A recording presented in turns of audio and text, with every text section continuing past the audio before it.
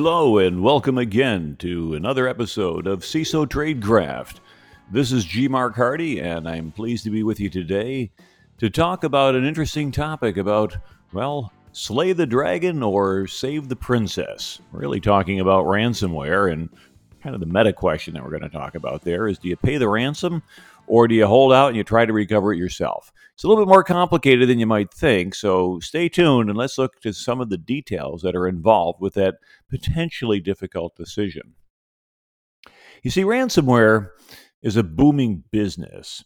There's been some interesting estimates out there in terms of the amount of cybercrime that has been taking place. I've seen estimates as high as $6 trillion for the year. Now, I'm thinking, gee whiz, guys, really, it's that bad? Why don't we just go ahead and maybe have our government get into that, and then they can essentially pay all of the bills for the government?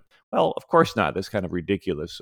But the thing is that if you're looking at that estimate, and that was from Cybersecurity Ventures, the thought is that this is the greatest transfer of economic wealth in history. It's more profitable than the global illegal drug trade. So like it or not, what we find out is that cybercrime is a huge amount of money involved. Now, it's kind of interesting. Alan Baller, who's a founder of SANS, had said a couple times, sort of in jest, that any organized crime group that is not into cybercrime should be sued for malpractice, essentially saying it's such a huge amount of money and so easy to make money that they need to be doing that. Well, how about ransomware? Is that a big part of it? It estimates about a mere $20 billion. Now, normally, I'd think $20 billion was a ton of money. Well, it kind of is, at least for me anyway. But lately, as we've been seeing trillions kicked around in terms of government budgets and bailout plans and things such as that, it doesn't seem to be that much. Well, take a look at that at a corporate balance sheet. It's not too many companies could take a hit that big. Now, obviously, that's the aggregate, but we're looking at these transactions, if you will, about every 11 seconds. And it's really the fastest growing element of the cybercrime. Now, when we talk about ransomware, to what are we referring? Essentially, ransomware is a demand for payment in exchange for access to something, encrypted files, a promise not to reveal compromised information. It's really extortion by any other name, let's face it. Now, it's not just organized crime doing it. There are individuals who can go ahead, you can download a kit. You don't have to write the software yourself, it's available. There's even ransomware as a service, which essentially says, hey, go ahead and try to infect others, and we'll split the profits with you when they pay. Now, I've also seen one form of ransomware. I don't remember the family of it. It was a couple of years ago that said, your files are encrypted, but if you can help us infect 3 other entities and they pay, we'll give you your files back for free. Now, how's that for a friend not to have? Anyway, what we're looking at is in most of these cases, it's easy money for the criminals. Why? Because this crime is being committed outside the jurisdictional reach of the victim's law enforcement. And as a result, there's very little chance that Officer Friendly is going to knock on your door and take you away. Now, depending on what part of the world you are in, Officer Friendly might come by and say, hey, where's my percentage for making sure you stay safe? But by and large, ransomware is a fairly low-risk activity for the bad guys. And therefore, we cannot expect for it to go away anytime soon based upon a perceived risk by the attacker. Compare that to, for example, you set up a burglar alarm, and then perhaps a physical burglar is worried about being apprehended by law enforcement. Or you get a big, nasty, snarly dog with sharp, pointy teeth, and you're worried about getting bitten by the dog. Okay, there's some risk there. But in this particular case, pretty much no risk. Now, how do we do the deal? Cryptocurrency. Why not? It's relatively difficult, if not nearly impossible to trace. It's non-reversible, that's for certain, and it's pretty fast. You don't have to wait 3 days for a clearing transaction to go through. You don't have to worry about the 60-day clawback you might get with a credit card as a consumer to say, I'm really not pleased with my ransomware purchase. I'd like to dispute this charge. Cryptocurrency, and we'll talk more about that a little bit later, really gives us a one-way diode, if you will, financially, where funds go one way and they're never going to go back the other.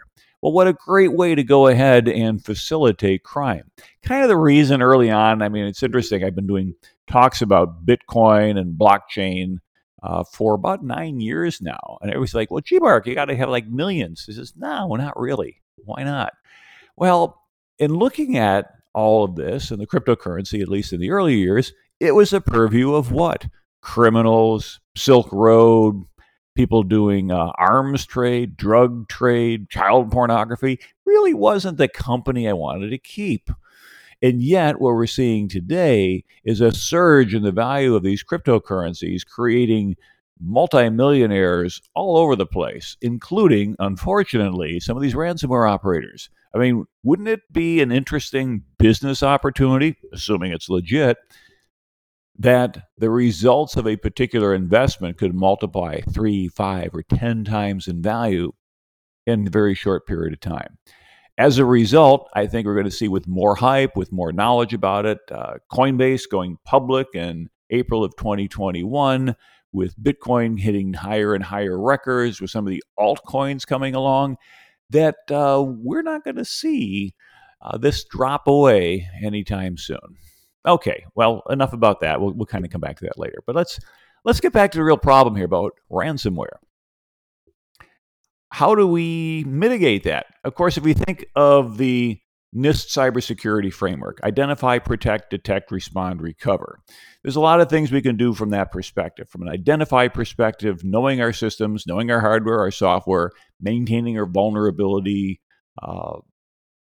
posture in terms of the protect, keep everything up to date, inform our users, keep everything patched. But the thing is, when we go to the identify, protect, detect, protect assumes that if you could do 100% protection, you'd never need to detect, right? You're perfect. We just go ahead, set up our defenses, and go home. Sounds like a Maginot Line. Well, such a thing would be an imaginary line in the world of cyber, because things evolve and change way too quickly. And as a result, what we want to be able to think about is we have to have something a little bit better. We need to have some way to deal with what happens when something gets through that outer perimeter. One of the best things we can start with are policies and procedures. I know it's boring, but you got to have something in writing, and you need to practice it. This has to be something that's done on a regular basis, whether it's going to go through in just a walkthrough or a tabletop exercise. I don't actually recommend encrypting your own files, hoping to get them back. But the idea is that you could create the opportunity for your team to have dress rehearsals.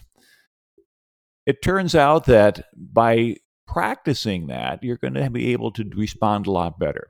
The late Admiral Hyman Rickover, the father of the American nuclear Navy, had said that anyone who stops to think in an emergency shows a severe lack of training. Okay, well, let's make sure people are trained. What else can we do besides having the policy and procedures and practice them? A robust security program with privilege management, multi-factor authentication, cut down the opportunity for attackers to be able to get a toehold in your network. If they cannot authenticate in, it slows them down. If the privilege management is set up such that if a user gets ransomware because they clicked on dancing bears or did something dumb, but they cannot reach into your cloud storage, they can't reach into your servers, they can't even reach laterally side by side, then okay, you've localized the damage. Laptop catches fire. All right. Well, if you got good backups, if you got a good program of being able to replace it, yeah, we go deal with that. The danger, of course, is that because of the huge amount of money available, a lot of R&D is going into this malware. And of course, every time somebody pays the ransom, a little bit of that gets plowed back into, hey, let's go ahead and make it worse for you. Thank you for paying. Thank you for financing us. Of course, brings up the interesting dilemma we'll talk about later about should we pay or not? But meanwhile, we're still focusing on kind of the prevent detect. User awareness, huge for prevent. Active content blocking, also huge. Making sure that we're able to go ahead and perhaps interdict the ability of some of this code to reach back to the command and control servers or the place where it gets its crypto keys and the like. Once you're infected, it's a little bit late for that. But again, if you can go ahead and prevent, that's great. How about backups? Great, we all do backups. How about offline backups? You see, backups are engineered to protect against failure. They're not engineered to protect against malice. And therefore, if something is malicious and we say, well, I've got my backups constantly connected, I'm always backing up my system, guess what? You just encrypted all your backups as well. Thank you very much. That'll be a little bit extra because the ransomware company says, we had to do an awful lot of encrypting. And we need a little bit more for that. Okay. Now, if you're using Windows 10, and please tell me you're not using Windows 7 anymore, okay? You gotta get with the times. Why? Because Windows 7 is not being supported. As they say, enemies come and enemies go, or friends come and friends go, but enemies accumulate. Well, the same thing can be said for vulnerabilities. Vulnerabilities accumulate. At least with Windows 10, it's being patched on a regular basis, and Windows 10 has ransomware protection built in. Did you know that? Look at the settings. Start typing in ransomware, and you'll see that it has things such as controlled folder access. Now, that allows the operating system to interdict what's actually going to be able to write to certain folders. Now, I've set it up such that when you look at the locations where the users are going to be storing files locally, it's not all over the place. It's kind of the equivalent of the old My Documents directory, but it's in a special place, and only designated applications can write to it.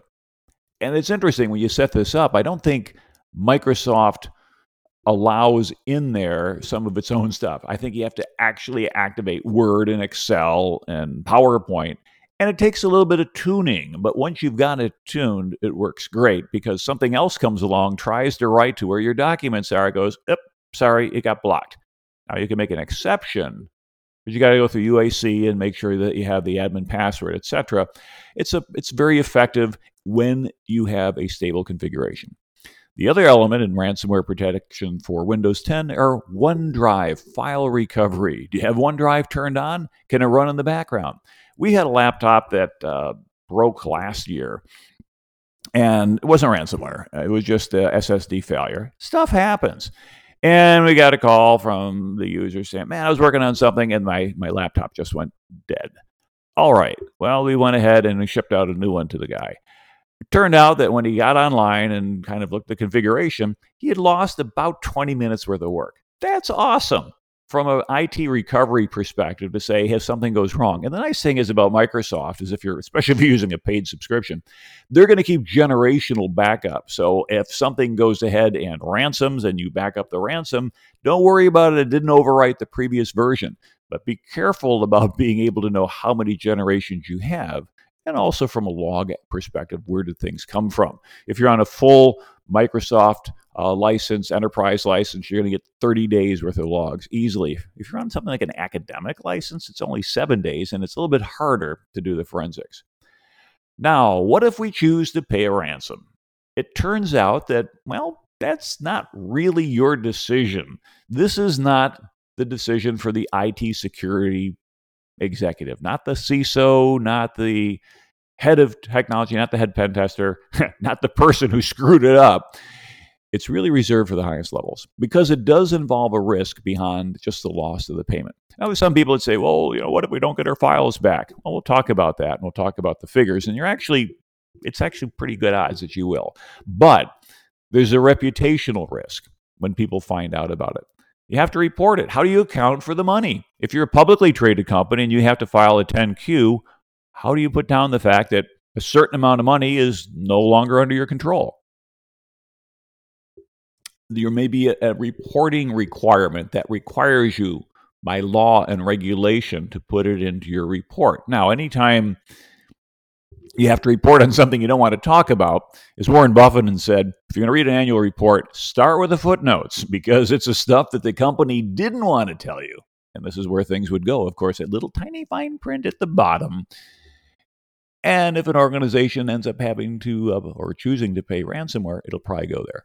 But another deal, a potential real problem, is violating the laws and sanctions of your own jurisdiction, and in particular, the United States. There's a couple of bases from which you can make this decision about do we pay or not. One is an ethical, moral one. Well, let's not support criminals. That sounds like a really bad idea. I know, but your whole company is at a hard stop and it's costing you a fortune every hour. But I don't support criminals. Got it. We'll put that in your certificate of dissolution. This company went out of business not supporting criminals. There's a patriotic approach. Hey, ransomware payments will benefit illicit actors. They can undermine our national security, even our foreign policy objectives of the United States. Well, sounds like that's not the case if you got some kid in mom's basement running ransomware, but there are some nation states that finance their budgets through cybercrime quite handily, by the way, and they are not the folks that completely agree with America. We'll leave the names out of that, right? North Korea. But hey, give them credit. They do a pretty bang-up job of collecting money that way. But there's probably the best basis is practicality. What is the cost of your downtime? And the cost of your downtime could be orders of magnitude greater than the ransom amount. Look at something like the city of Baltimore. They estimate, $11 million or $18 million, city of Atlanta, because they wouldn't pay a $50,000 ransom. Now, I don't know about you, but if I had a financial officer who made that decision, you're fired. Well, it's not my money. It's the taxpayers' money. I don't know. It's nice to be moral. It's nice to be patriotic. But when you're going to pay orders of magnitude more because you failed to prepare in the first place, there is gross negligence going on there. I'm not getting into the politics of it. I'm just pointing out the fact that we need to have some accountability. And if you pay attention to what we got for you here, you're probably not going to find yourself in that bad situation. Ransomware really itself has morphed in the last few years. It used to be an availability attack. Click on something, oops, your files are encrypted, pay a ransom, get your files back.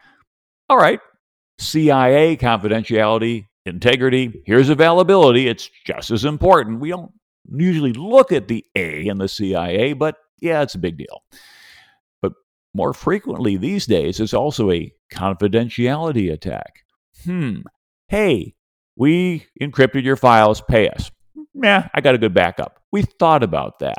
We're going to publish your files. What? Yep, that PII you have, those personal information details on your customers, your employees, credit card numbers, internal negotiations, client data that you have agreed on a do not share basis. You go ahead and you have all these agreements. Yeah, we'll publish that. And then you're going to go deal with the regulators. Or you could just pay a ransom. Pick your choice. Interesting kind of a dilemma of two really not very good choices there. In the future, might we even see an integrity attack? Not trying to give any bad guys bad ideas, but imagine if they came in and said, oops, your financials have been altered. If you go ahead and report your quarterly numbers, it's going to turn out that some 8s were turned into 9s and some other things were different, and you just violated a whole bunch of laws by falsely reporting information. And now what happens? Sarbanes-Oxley says you're going to trade your pinstripes for orange because you just attested to false financial information. Or you could pay the ransom and we'll show you what numbers to change back. Ooh, that's scary. Hasn't happened yet, I don't think. Not going to want to ever say you heard it here first. But come on, we're security professionals. We need to start thinking around the corner and protecting in advance. Now, of course, the real question is, do you get your files back? Coveware had published a study on the ransomware marketplace report, and they said 99% of victims that pay receive the decryption tool. That's really good odds. And 96% will report the tool decrypted and recovered their files. Well, from that perspective, it seems like sort of a slam dunk. But wait a minute, these are criminals. Why are they doing it? Turns out that if you think about it, there's sort of an unwritten pirate's code, so to speak, going on in ransomware. Hey, dude, if you get the money, give them their files back. Why? I've already got the money. Well, look, if you give them their files back, the word will get out. If you pay, you get your stuff back. If you screw with that model, if you just don't give them their files back, guess what's going to happen? People are going to stop paying, and we're all going to be unhappy, and we're coming after you. I remember when the NotPetya came out at first, and they said, hey, you can't decrypt these files. It was sort of a one-way encryption. They only had a single Bitcoin address for everything. The email address was the same for everybody at Posteo. That got taken down. And I'm thinking a bullet is going to be administered in Moscow to somebody because they kind of broke the rank. And then later we found out that it appeared to be a nation-state weapon against Ukraine using exploits that took advantage of the eternal blue to spread laterally. So the ransomware portion sucked. That code was bad. It didn't really work well, but maybe it wasn't supposed to work well. But the worm part was great. But it turned out that, well, he got that from some professional software developers. All right. You get ransomware, you get a meeting of the minds, the executives get together, and one of the first things you got to ask about is, do we pay? Well, you should understand, as the security lead, some of the implications. You may or may not have a lawyer there, depending upon who's representing your company, but you really should. But the first thing you want to look at is the U.S. Treasury Department Office of Foreign Assets Control, or OFAC advisory. You see, OFAC designates malicious actors, those who are considered to be dangerous to the United States. You don't want to fund certain nation states. You don't want to fund certain foreign nationals who are considered to be, if you will, bad guys that the country itself doesn't like. And a lot of times they're going to name the ransomware developer. Authors of CryptoLocker and SamSam and WannaCry 2.0 and even Drydex have listed not only the name of the company, like Drydex, Evil Corp. Gotta love that. But Maxim Yakubets is listed personally on the OFAC list. These quote-unquote bad boys that are on the Specially Designated Nationals and Blocked Persons list, the SDN, it is against the law to pay them. You're not allowed to do financial transactions. But I got ransomware. It was that family. Oh boy, sucks to be you. Why? Because before you pay the ransom, you need to pull that string to see where it might be going. OFAC has some permanent members on there from Cuba, Iran, Libya, North Korea, Somalia, Sudan, Syria. But it's actually got lists from Belarus to Zimbabwe, all listed on there in terms of different elements. And the penalties could be a whole lot worse than the ransomware event. Criminal penalties, up to $1 million for doing business, quote unquote, with these people, or 20 years in prison. That doesn't sound like a really good retirement plan for a CISO, does it? Civil penalties up to $250,000. Now, seizure and forfeiture of the goods involved probably doesn't pertain here, although it also applies to those facilitating ransomware payments on behalf of a victim. I had a client who got ransomware, and the question came up, and I was talking to some of my other couple of security guys, said, G-Mark, make sure you know who it is. You cannot help them. You can't help them pay if it turns out that the ransomware family is on the OFAC list. Guess what? They were on the OFAC list, and I had to kind of walk them through. I said, look, I cannot recommend that you pay. If you needed to, however, here is the mechanism, because we talk about that, but most criminals will show you how to go ahead and raise a Bitcoin. In that particular case, the company chose wisely. They said, we're not going to pay. And they ended up having to go ahead and reconstruct. It's a hassle, but sometimes you have to go ahead and make a business decision. Now, what if you chose to make the payment? There's a couple things that are going to potentially be a mitigating factor in the Treasury Department assigning penalties. One of them is, quote, the existence, nature, and adequacy of a sanctions compliance program, end of quote. All right, go take a look. Can you put your fingers on your sanctions compliance program easily? Do you even have one? You ever heard of one? Okay, get hot, because that's going to be the thing that could potentially save your bacon. The other thing is, under the OFAC enforcement guidelines, if a company does a, quote, self-initiated, timely, and complete report of a ransomware attack to law enforcement, quote, that's a significant mitigating factor. And if you cooperate with law enforcement before, during, and after, well, I guess not really before, but during and after, that's going to be a mitigating factor, meaning what? You probably won't go to jail. You still are going to end up having to probably pay some sort of a fine. They say, look, we don't want you to pay it. But if your child were kidnapped and you call the FBI, they're going to say, well, we don't recommend paying ransom. However, it is your kid, and we're not going to prevent you from doing so. Well, is ransomware amounts take it or leave it? Not really. A lot of ransomware families, if that's a good word for it, will settle based on some negotiated amount. And different groups will go ahead and a little bit more flexible, if you will, on the payment. In a way, the cyber extortion is sort of similar to personal injury lawsuit. There's sort of a target percentage. You see down all these TV lawyers, if you have a phone, you have a lawyer, or are you wrongfully injured, or anything like that. Well, what happens? These things aren't worked out in the court case from a blank piece of paper.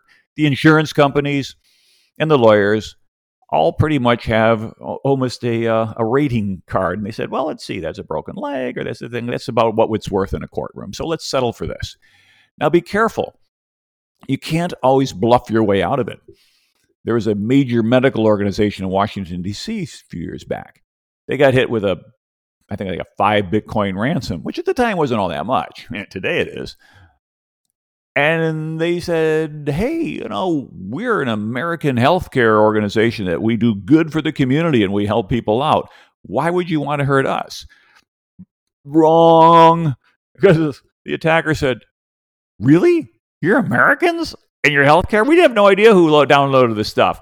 It's 50 Bitcoin. We just increased the demand by up to 1,000%. At this point, consider utilizing an experienced firm for this step. There are individuals or firms that have experience negotiating. In fact, sometimes they negotiate over and over again with the same group, and it's sort of like, hello again, my friend. I see we meet again on the field of battle. And they work something out. 98% of ransom demands, as I said, are going to be payable in Bitcoin. All right, which suggests we should probably know how to get Bitcoin. Now, I've observed that an executive trying to buy Bitcoin is like a grandmother trying to buy heroin. It's like, where do you start? So don't wait until you're in an emergency. Now, a lot of the opportunistic ransomware families will have sort of a click here and we'll show you how to get Bitcoin. But here's a thought. Plan ahead. You're the CISO. They're going to turn to you and says, what do we do about this? Establish an account at a reputable exchange, one that complies with the Know Your Customer, KYC, and anti-money laundering, AML rules. Now, to do so, you submit your personal information, identification documents, upload things such as driver's license or passport or photos of yourself, and at the lower limits, it's often done by software. You put in your country of residence, first name, last name, date of birth, residential address. It's a lookup in a table. They say, yep, this person exists. They're in a credit history. We know that this is human. Okay, fine. There you go. You can trade, $1,000 a day or whatever it is. I remember initially it used to be like $50 a day. Higher limits require additional verification. Upload an identity document, take a picture. Good option might be Coinbase. Coinbase with a public in 14th of April, 2021 with a direct listing. Their symbol is COIN, coin. Hit the market at 250, porpoised up to 4.25, settled down around 320. That wasn't an IPO per se. That was existing shares that were just let go. And Andreessen Horowitz had a big investment in that, about 25% of the Class A's. Very, very successful company. But Coinbase, huge Q1 of 2021 showed they had more business than all of 2018 and 2019 combined. It's kind of hockey stick. Well, you create an account and establish a digital wallet. If you were able to go ahead and have straightforward, easy to understand credentials, the bots can go ahead, good bots, if you will, interpret and say, yep, that's legit, create an account for them. However, if you have to go through and they say, you don't quite look like your driver's license photo or something isn't quite right, it might take several days to get that managed. And although Coinbase has a great reputation for being able to get your transaction done, and they take a vig on it, that's how they make their money, it could take several days to go through that, and you may not have several days.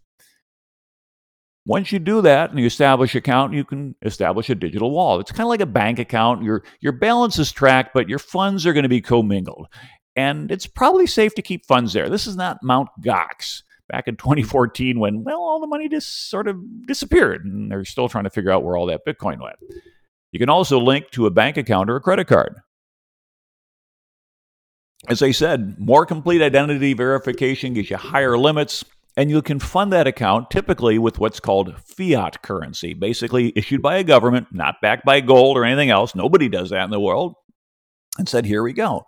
But if you're funding it by a credit card or an ACH, you're going to have to wait. You're going to have to wait until that transaction is irreversible because the exchange is not going to take on any risk of non-payment. Why should they? You're the one who wants the crypto.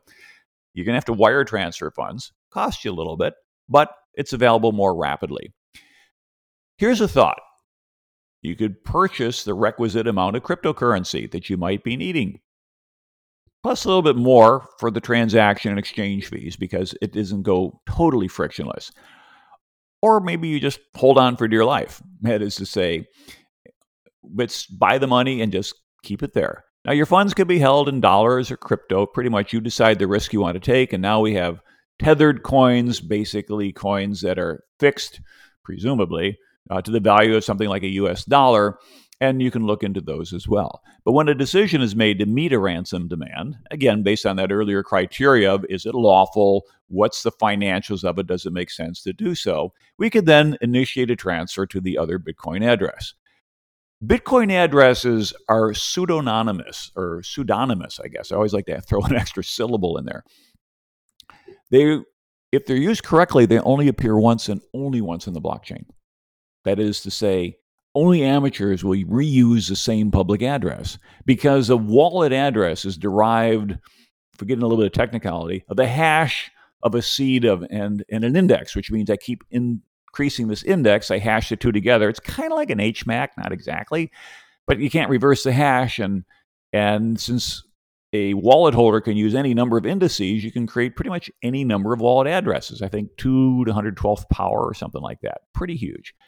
If you're going to manually type in a destination, do it carefully. If you send a coin to a mistyped address, it's possible it's totally unrecoverable because you can't just pick a address for fun. It's a public-private key pair, and then it goes through some hashes and things such as that. It's not reversible. In fact, early on in the Bitcoin days, you used to be able to get sort of a vanity address just by churning and trying billions of combinations of generating keys until just by luck it happened to start with a couple character codes that you liked. Well, the addresses also have a built-in checksum, so a single character error is unlikely to result in a valid address, and chances are it's going to ask you to type it over. Although transactions move quickly, they can be on the block within a couple minutes. Typically, you wait several blocks. That is to say about 40 minutes, 50 minutes, and then you know for certain that this transaction is permanent. As I said before, depending on the ransomware family, you need to follow the instructions. NotPetya wasn't really ransomware. It demanded a ransom payment, but if you paid it, the money was lost. You just weren't going to get anything back. But as we talked about that ecosystem of ransomware operators, for the most part, their peer pressure creates this, if you will, honor among thieves. All right, what do? What's the takeaway action from this podcast? First of all, I recommend that you establish a relationship with your law enforcement agencies. See, a lot of times criminals, now do it before you get into ransomware, by the way. You criminals often say, don't call law enforcement, or else. Do it anyway. They're not going to know. More importantly, it's also on the list of required actions to reduce the enforcement penalties and actions if a payment is deemed unlawful by the Treasury Department.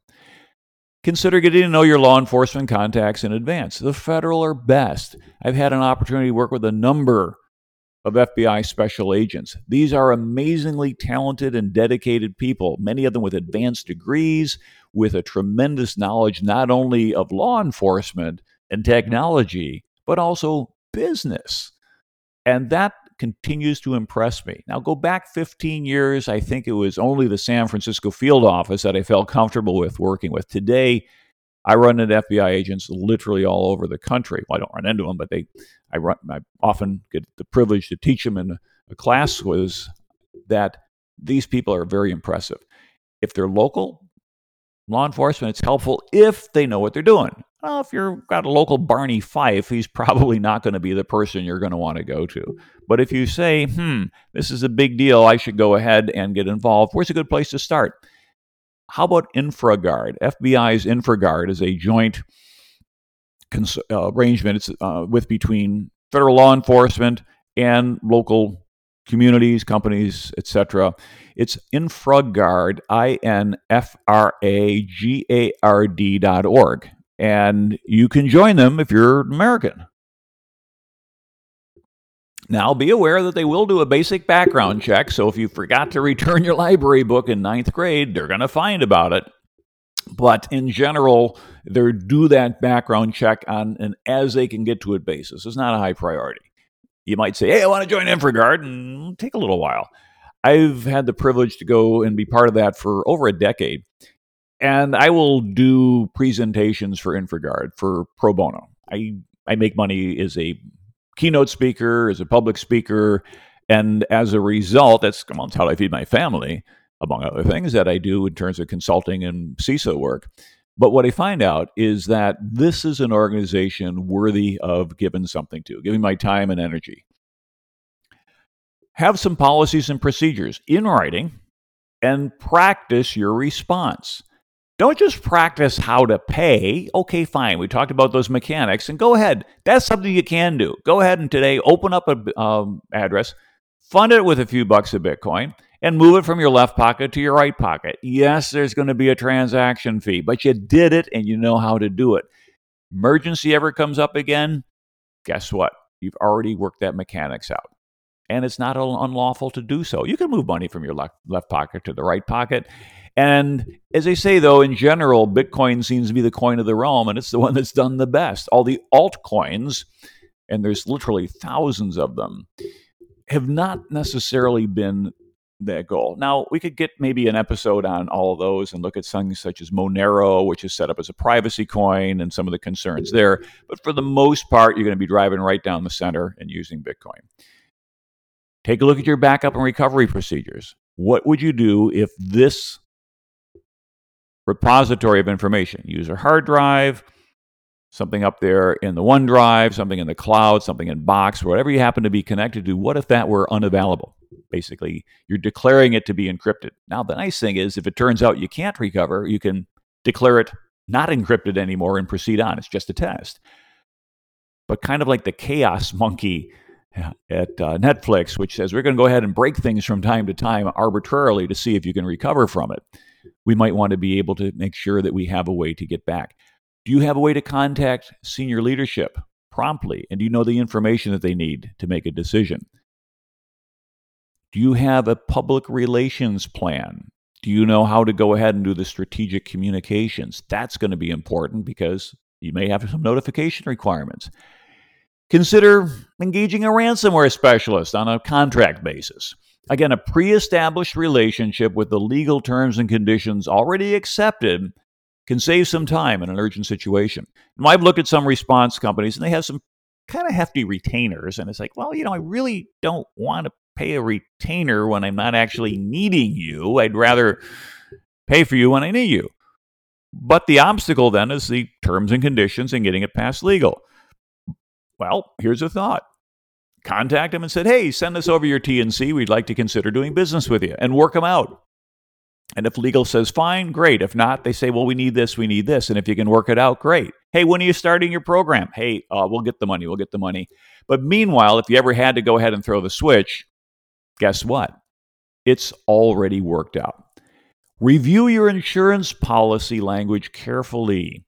There might be an exclusion for, quote, acts of employees. The problem would be something like this. An insurance policy says, we'll protect you from things such as ransomware or cybercrime, except if